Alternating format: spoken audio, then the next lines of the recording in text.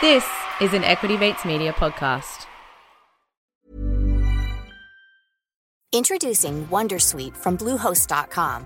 Website creation is hard, but now with Bluehost, you can answer a few simple questions about your business and get a unique WordPress website or store right away.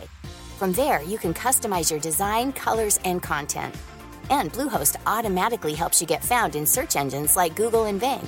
From step-by-step guidance to suggested plugins, Bluehost makes WordPress wonderful for everyone. Go to bluehost.com/wondersuite.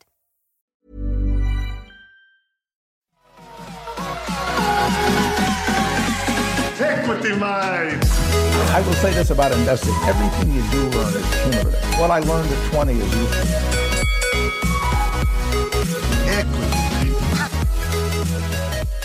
Welcome to another episode of Equity Mates, a podcast where we help you learn to invest in roughly 20 minutes or less.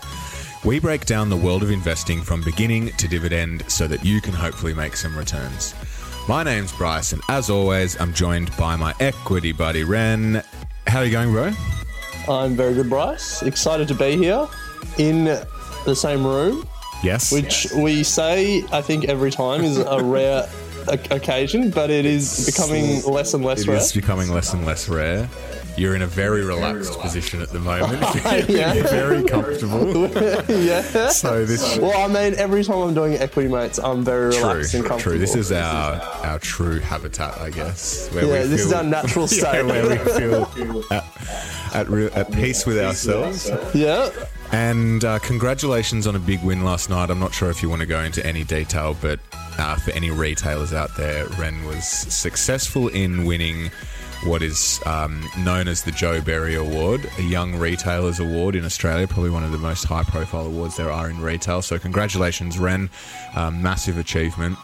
Not surprised, to be honest, but an awesome prize. What is it, a world tour of retail markets or something? Yeah, world study tour of retailers. Awesome. So whilst we're trying to transition to full-time podcast, you've gone and won yourself a top retail award. So that's really going to help. Yeah, that's a spatter in the works. Going to help the situation. Anyway, congratulations, bro. Really well done. So... you're really relaxed, I'm really relaxed, and we're going to have a very relaxing episode answering everyone's questions because it is that time of month again. Ask Us Anything, where we pick out some of the top questions that we've received this month and go through and answer them to our best ability. I just want to point out that in these episodes as well, we obviously don't know the answers to everything, and we do get a lot of comment coming from listeners advising us of answers to some questions, which is really, really helpful. And we do share those answers with our community. So if you know an answer to these questions, perhaps better than we can answer, by all means, reach out to us and we'll share the answer through the community. One that has come in over the last month, Ren, I'm not sure if you've seen on socials, but we had a question about tax time and reporting for tax. And is there any software available? A lot of people have written in about ShareSite. Yeah, seen the emails and the comments. So sharing with everyone, if you haven't come across it, and I know a lot of listeners have, go and check out ShareSite, an amazing platform that allows you to track for free up to 10 holdings. And they provide a really good service for tracking everything from dividends to tax time and all that sort of stuff. So we're hoping to get them on board so we can delve a little bit deeper into what they offer. But yes, so anyone who writes in about ShareSite, again, we get it. we know it. Thank you to everyone who has let us know. Yeah, Really and I think we, like, if we don't know something, we'll usually call it out. But there's heaps of times we will sound like we know something and we might be wrong. Yes. Well, hopefully not heaps of times, but yeah, write in, let us know. Like, we'll correct the record if we make a mistake. This is about us learning as much as it is, you know, everyone listening learning. So absolutely. And off the back of that comment, Ren, in terms of feedback, our listeners would have noticed that over the last few weeks we've been trialing some new formats. We've had Equity Mates of Mates with Kip. Mates of Equity Mates? Mates of Equity Mates. We might workshop the name a little bit more. Yeah, we'll workshop that name. Again, anyone has any name ideas, hit us up. We've Equity IRL Mates. BFFs. All right, Ren. Question number 1 has come in from a beginner investor who is a small-time investor on low income.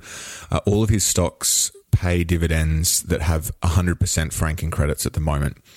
He has a question around income tax and taxation of franking credits. So because of his low income, his personal tax rate is less than company tax rate of 30%. And because of that, he wants to know if he bought stocks with dividends that pay 0% franking credits, would he potentially get a larger dividend after tax because his tax rate is less than the company tax rate that is paid when franked? It's a convoluted question, and I think the first thing we have to say is we are not tax advisors, and you should speak to a professional. Just like we don't know your personal circumstances outside of this question, and we aren't licensed to give advice. But in a general sense, the rate of tax, like the percentage charged in terms of tax, isn't the most important thing, because your franking credit is given in a dollar amount. So if your company pays 50% tax and you get $1,000 in dividends, which has already been taxed, that means the company paid another $1,000 in tax. And so it can give you if it's 100% fully franked dividend, it'll give you a franking credit for the $1,000. And even if your income tax rate is lower, if you're in the 19% income tax bracket, you just get that $1,000 amount and you apply it to your income. So the rates aren't as important as the gross amount, the dollar amount. I think that's what the question was asking. I think what we'll do is get a tax accountant on board, because we're getting a lot of questions in over tax. Yeah, and but it is I tax think time. I don't know if they can answer it without looking at people's personal circumstances. Let's suss that out. Yeah, but I think it's worth trying to get someone, because we're getting a lot of tax stuff. So yeah, it's a good call out though regarding. Yeah. Anyway, hopefully that kind of answers it. Hopefully, if someone has an answer, let us know. Yeah. All right. Next question. An ETF question, which is, I think, a staple for these episodes. So the question is looking at a few different ETFs, but here's a lot about ETFs with bonds or fixed income assets in the portfolio to help with diversification and stability in the case of a downturn. So the questioner wants to know what our thoughts are on these assets and what the different bond fixed income ETFs are. And she's also a bit confused about whether to go Australian or international. Well, then there's a few details about her personal circumstances. Okay, cool. I think let's keep it general. So what's the question? What are our thoughts on fixed income ETFs? And bond ETFs. Which is, the same thing in a way. Look, generally speaking, I think her approach of wanting to diversify is not a bad approach. There's certain times at which you'd want exposure to bond ETFs based on macroeconomic conditions, particularly interest rates. So that is something to consider when looking at ETFs that give exposure to bonds. But also fixed income, I think, are an option when you're a bit late. Well, it depends what your investing goals are, but fixed income ETFs are a good way of generating consistent cash flow, if that's what you're after from an investing point of view. In terms of what ETFs are out there, I mean, almost every ETF provider these days gives you a fixed income bond option. There's, you can get exposure to 10-year treasury bonds, short-term bonds. I don't know if you can get private, corporate bonds ETFs. I'm not sure. I'm sure they exist. Somewhere along the lines. But I couldn't really give you too many examples because there's thousands out there. In terms of international exposure, again, from a diversified point of view, I think it's a good option.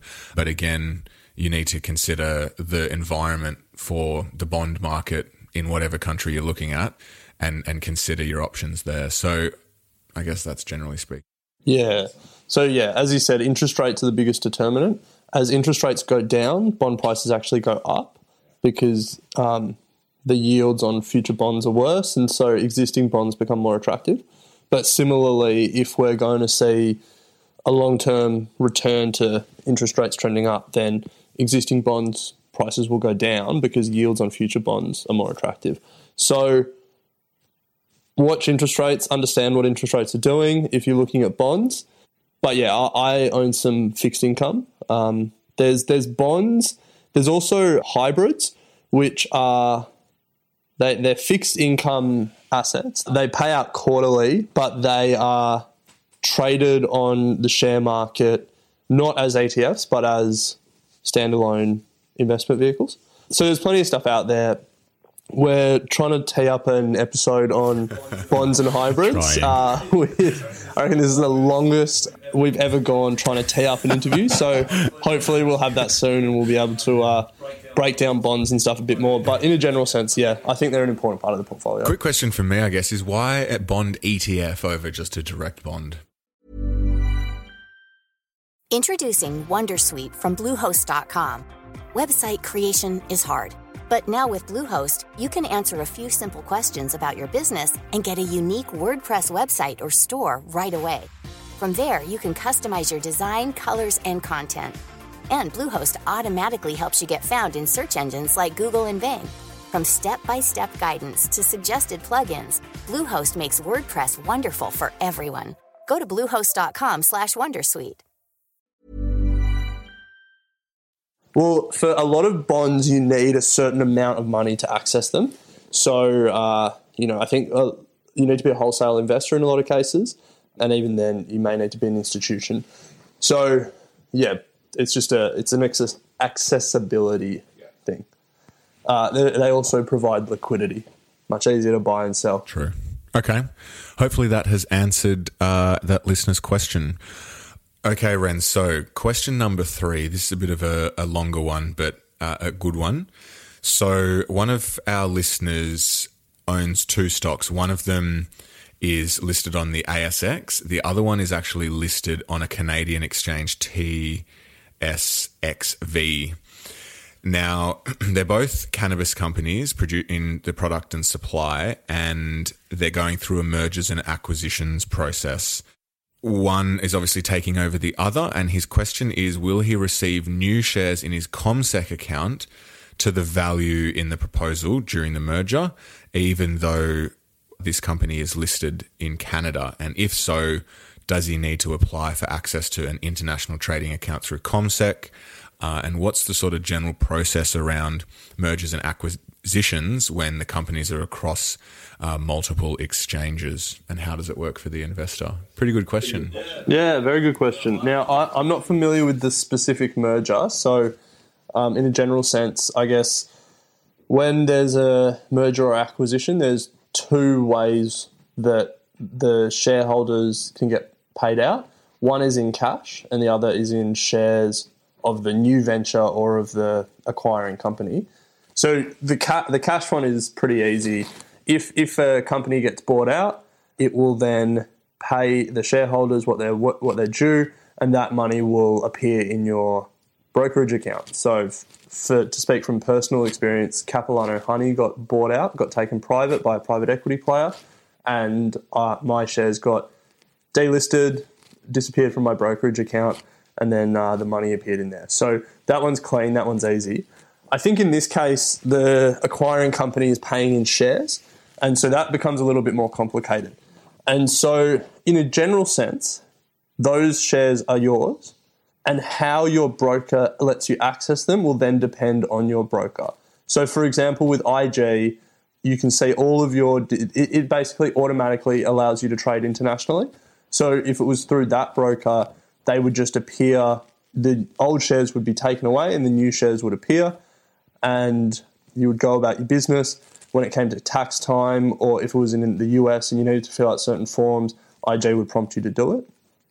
For a company like CommSec, where you'd need to fill out an application at the front end to open like an international trading account, then what will likely happen is the shares will be yours and CommSec will hold them on your behalf, and you'll get contacted by CommSec to open a international trading account. If in some instance, for whatever reason, you can't own shares in a certain country, you've been blacklisted by the SEC in America because you were, failed in your director's duty. I don't know. I'm making something up. You may be compelled to sell the shares. It happens. Or maybe a less controversial example, you own a whole lot of shares in another company and it would be anti-competitive for you to own a whole lot of shares in this company. So when the acquisition happens, you can't own the shares. So then your broker you can just tell your broker to sell them on your behalf. So yeah, there are broker-specific ways to do it, but at the end of the day, the shares are yours. And so just depending on your broker, you may have to fill out a form or two, but those shares will be being held by your broker on your account. On your behalf. Account's a confusing word there. Yeah. Custodian. Yes. All right, next one. A listener is looking to diversify into US and international stocks. Love it. And they are a bit confused about which broker works best and how the exchange rate factors in. Okay. Good news is it's becoming easier and easier to buy stocks internationally. More markets are becoming available. As competition increases, particularly with online brokers, it's becoming a lot more accessible, particularly against when you and I started investing, Ren, or even sort of 10, 15 years ago. So it's becoming cheaper and more accessible to buy stocks overseas.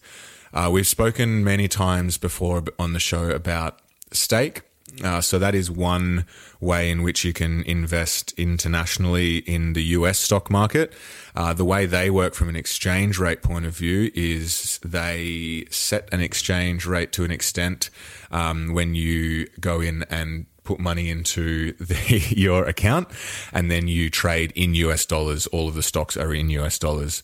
If you compare that to someone like CommSec or IG, which we both also use, it all remains in Australian dollars, and the exchange rate and conversion is just done at the time of purchase. So that way you're all in AUD, your portfolio's in AUD, but your exchange rate is determined at the point of purchase. So you're still exposed to exchange rate fluctuations in both instances. I think the main difference is one, you're holding US dollars, the other, you're in AUD and will need to exchange when you sell in ING or CommSec. Pretty straightforward. I think the main thing is just to have a look at the fees that a lot of brokers charge on international brokerage, because it can vary quite widely and some of it is pretty expensive. Anything from you on that, Ren? All right. I think We'll move on. Very short one, Ren, and I know you're probably going to be able to talk about this one for a long time, so let's keep it brief in 25 words or less. Wondering if you guys have any thoughts on Facebook's new currency, Libra. Oh, I do have thoughts. A cryptocurrency that is backed by real assets, isn't centralized, can't be mined, and is not capped. So how's it a cryptocurrency? Yeah, it's a currency. Yeah, it uses blockchain technology, but I don't really understand why it does, given it's managed centrally. So that is probably an indication of my skepticism. I think the idea of servicing the unbanked and underbanked is great, and there's a massive need for it. I think some of the crypto side of it is a little bit marketing. I think what it will do is give Facebook a huge float of real currency, and it'll be really interesting to see what happens there. And so, the idea of float is, think of insurance. You pay your premiums, and when something goes wrong, the insurance company pays you out. But all the time while you're paying premiums and nothing's going wrong, the insurance company has all that money that they can then invest. Similarly for Facebook, they're going to have if we're turning all of our real currency into Libra, then they're going to have all of our real currency to do what they want with, while we use their currency, and we'll change it back at a later date. But it will give them a big float, which will be interesting to see. I will stop talking about it, but just one interesting tidbit that 10 years ago, someone tried to make a digital currency. It was called Liberty Dollars, and it was outlawed. I'm pretty sure they went to jail for it. Like, it was a big deal. And now you say it's a digital currency and blockchain, and you're all good. Wow. Yeah. There you go. So I went to jail for it. I don't know if he went to But jail. it's Facebook. It's the Zark. Yeah. He's probably he's unstoppable. He's got information on everyone. But yeah, Liberty Dollars, they got banned. So I don't know. I don't know what's changed, but Now we've got Libra dollars. yeah. All right. Next question. Do you have any other thoughts or? No, I think we should address it a bit further in another episode. Yeah. Well, Bitcoin's back on the rise as well. Yeah, and I'm in Bitcoin. Yeah. Oh, well, maybe we'll do a crypto episode. We'll get our mate Alf, who doesn't shut up about it, soon. Next question is a two-parter, quite separate parts. First part, how do you work out the intrinsic value of a stock? And the second part, is the little book that still beats the market a good place to go for that? The Little Book That Still Beats the Market is a fantastic book. We did it for one of our book clubs. It's a must read. I don't think it goes into the detail from memory of actually working out intrinsic value, but it certainly sets out a formula to go about, I guess, a stock. What was his method? It was his, he just screened. He just came up with a formula for screening stocks based on a number of metrics. It wasn't even that many metrics. I feel. No. Yeah, and he just had a screen of about 30 stocks, but he wasn't working out intrinsic value. No. So intrinsic value, I think. Sorry, I'm stealing your answer. Well, it's okay. I think, how do you work out intrinsic value? There are a number of ways to work out intrinsic value is going to be my answer. There's not one hard and fast rule. It can be done through fundamental analysis primarily. I think even to take a step back, intrinsic value in itself is a subjective term. Yes. Yeah. Like the idea that you can assign an absolute dollar value to a stock at any one time is... it's popular in investment banking and stuff like that. And part of the reason that they need to do it is because at the end of the day, they need a number. Yeah. But intrinsic value is subjective. It's what investors essentially go out there and spend hours and hours doing. Yeah. And use that to make their investing decisions. So, look, there are a number of ways in which you can determine the value of a stock. As I said, fundamentally, you can look at business model, cash flow, all sorts of different financial modelling. There's 1,000 ways to skin a cat. So I think the most common one, and probably one if you're looking for a formula, is to look at the cash flow of a business and then look at the risk-free rate of return and then value the future cash flows of that business based on the comparative risk-free rate. Otherwise known as a discounted cash flow model. A couple of people have been asking about the DCF model since we spoke about it in the Julia Lee episode, and there are a number of free online resources where they make the model for you, and you can just simply input whatever you believe is the discount rate and a few of the growth metrics over a short period of time for the stock. So that's a way in which you can start determining intrinsic value. But I think short answer, Ren, there's no hard and fast rule to intrinsic value. And as you said, Ren, it's also subjective. Yeah. I mean, it's not subjective in the sense that I say Afterpay is worth $2 and you say it's worth $1 billion. Like, there are some limits to the subjectivity. Yes. But what we mean by that is anyone who tells you Afterpay is worth exactly $347 million and 34 cents is being too absolute. So do we move on? Yeah, let's move on. Final question for Ask Us Anything for June. Thanks everyone who has written in. We couldn't get around to them all, but we have hopefully answered some of the better ones. So, Ren, this is the last one.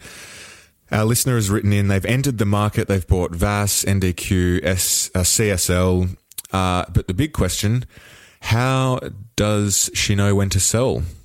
She's hoping to hold them for 12 to 24 months, but wants to know, are there any warning signs that she should look out for other than news? Never sell.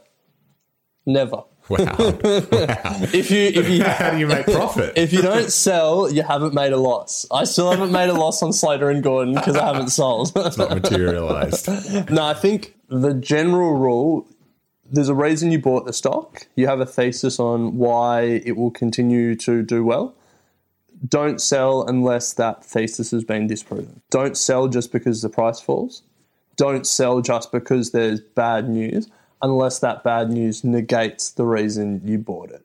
So, CSL, if your theory is that CSL has a comparative advantage in, this particular sort of medical technology field in, blood sampling, I'm not completely across what CSL do, but you know, if you think that they have a real comparative advantage in that area of medical science, and you think that their pipeline of new projects will further entrench that advantage, then you know, finding out that the CEO donated money to the Liberal Party and there's a short-term scandal and the share price falls, that doesn't negate your overall thesis.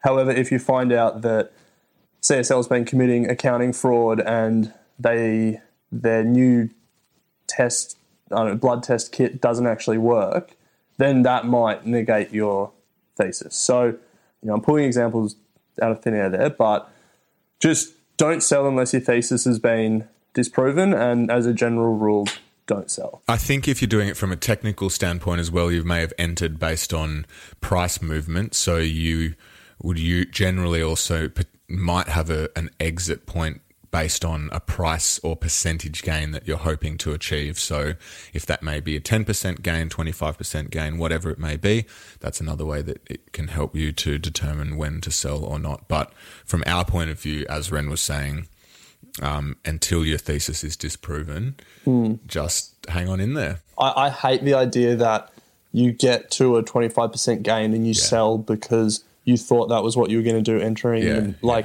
It could. The beauty of investing is that your upside is uncapped and your downside is capped at 100%. And to arbitrarily sell at 25, 50, 100%, when your stock could go to 10,000% if you held it long enough. I mean, people that bought CSL back in the day and have just held it as it rips, you know, through the last couple of years. Cheering.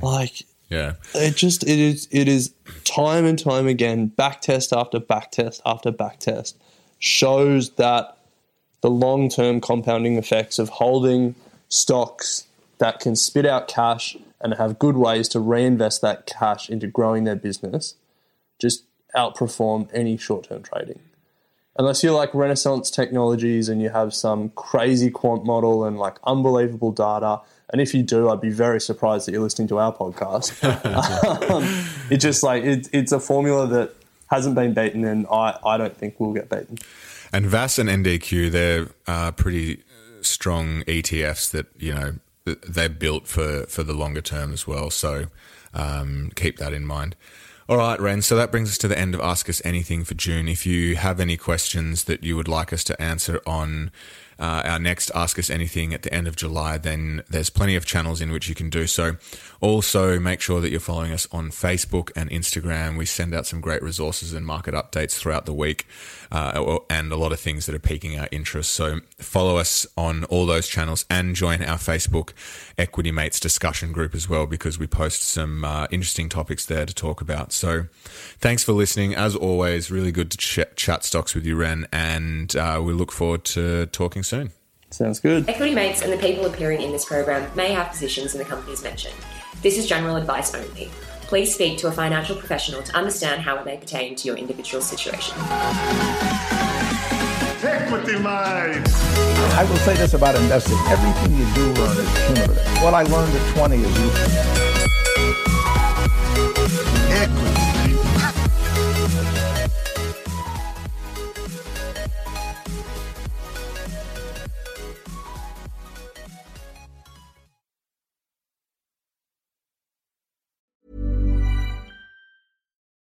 Join us today during the Jeep Celebration event. Right now, get 20% below MSRP for an average of $15,178 under MSRP on the purchase of a 2023 Jeep Grand Cherokee Overland 4xE or Summit 4xE. Not compatible with lease offers or with any other consumer incentive offers. $15,178 average based on 20% below average MSRP from all 2023 Grand Cherokee Overland 4xE and Summit 4xE models in dealer stock. Residency restrictions apply. Take retail delivery from dealer stock by 4/1. Jeep is a registered trademark.